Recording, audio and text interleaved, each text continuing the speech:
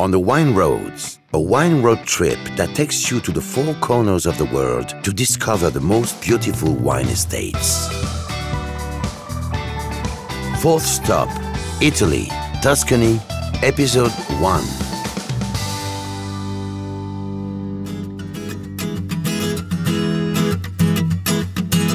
If Italy has several wine-growing regions, for me, Tuscany is the most important place. It's a unique destination where some of the greatest Italian wines are produced. By starting off my trip in Florence, I discover one of Italy's jewels under the rain, far from the usual cliches with Tuscany bathing in the sun. But for now, before leaving for the vineyards of the region, I'm in the heart of the city at the Central Market to meet Camilla, a young Florentine restorer. It's the perfect occasion for quickly getting to know the Italian way of life, the food, and the wine. The Central Market of Florence explodes with flavors and colors.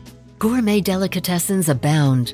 Pasta in eccentric shapes, balsamic oils, cheese, everything is there to work up an appetite. When was this market built? In 1870. Before that, the market stalls were at Porcellino, near Piazza Signoria. But as the market was growing, they had to find another space.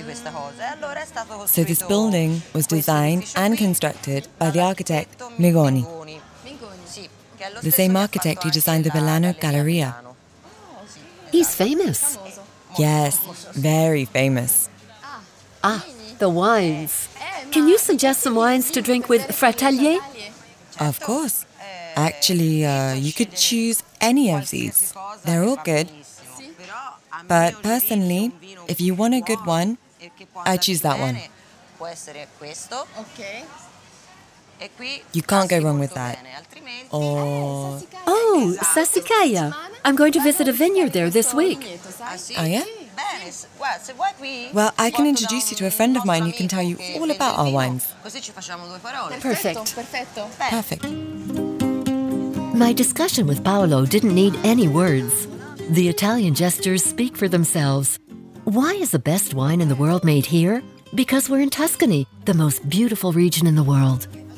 A small tasting of a Brunello di Montalcino. Montalcino is situated just above Siena, all accompanied by a selection of cheeses, and you've got all of Italy in your mouth. I continue my discovery of Florence, followed by fine odors from the Central Market.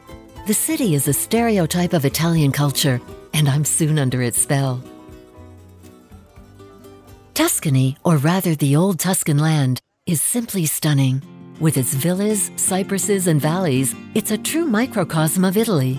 And then there's the wine. I head for the Tenuta Guicciardini Strozzi that overlooks the locality of Cusona, some kilometers from San Gimignano. I meet with the Princess Natalia Strozzi, who today presents the wines of this illustrious fattoria. Hello, Natalia. Hello. Finally, did you get lost? Just a little. But it's all so beautiful around here that it didn't matter. Our Tuscany is magic. Thank you. Welcome. This domain belongs to our family. And that magnificent tower. That famous tower dates back to 994. How extraordinary. Over 1,000 years ago, that's all that was here. There aren't many domains that go back that far. No. Shall we start with the garden? With pleasure.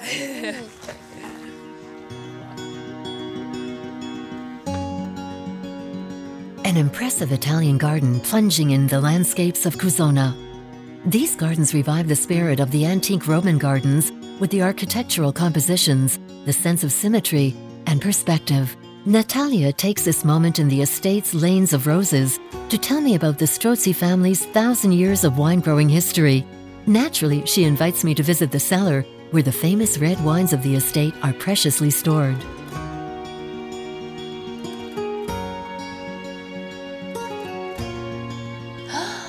This is the oldest part of all. And that ramp was built for rolling down the barrels. They were made of chestnut. These huge barrels? Exactly, all rolled down there. Back then, that's how wine was made and also kept. We're 15 meters underground. The temperature is maintained naturally at 12 to 14 degrees all year long. Shall we?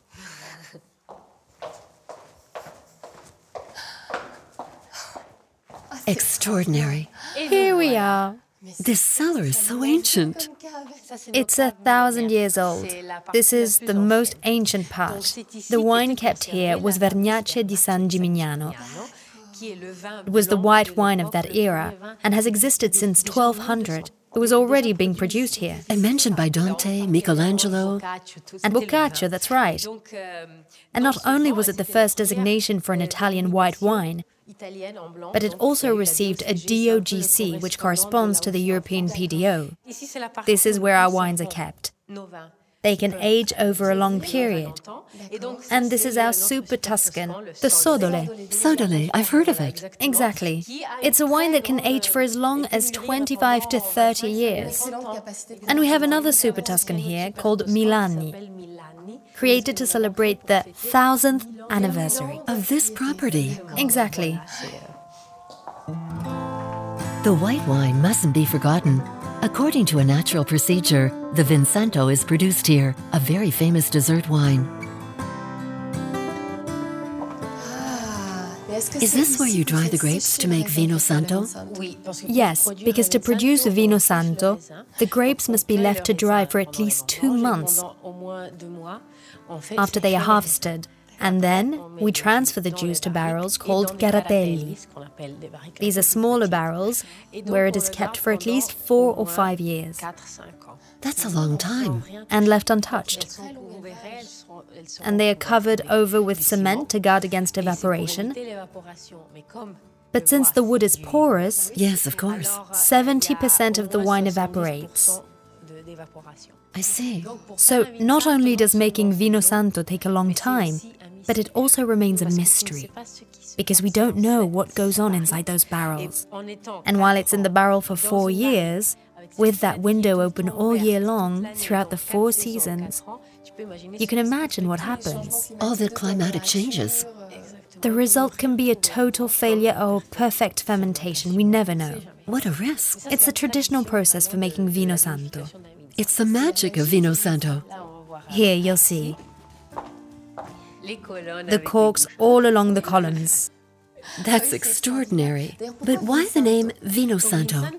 So there are 2 stories. One is because it's the wine used by the church. And the other is that the winemaking procedure for Vinsanto takes place around All Saints' Day, All Souls' Day, so... I see. So that's why. Before you leave, I'd like to show you another little surprise that's tied to our history. I love it. Thank you. There it is. It's a family tree. Yes, It's enormous. it's our family tree. So there's the Churchill branch. But the big surprise is that my sister and I are 15th generation direct relatives of that lady. You are descendants of Mona Lisa?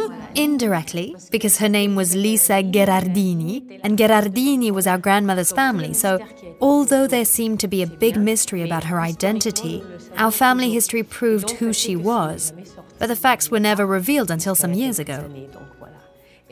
And what's more, Miss Gherardini was married to Giocondo, and thus La Gioconda. La Gioconda. I'm trying to see a resemblance.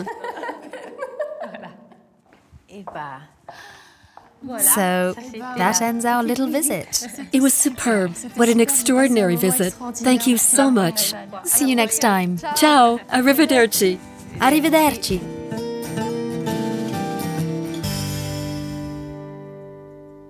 On the Wine Roads, from a documentary series directed by Éric Michaud with Luna Sands and François Montagu.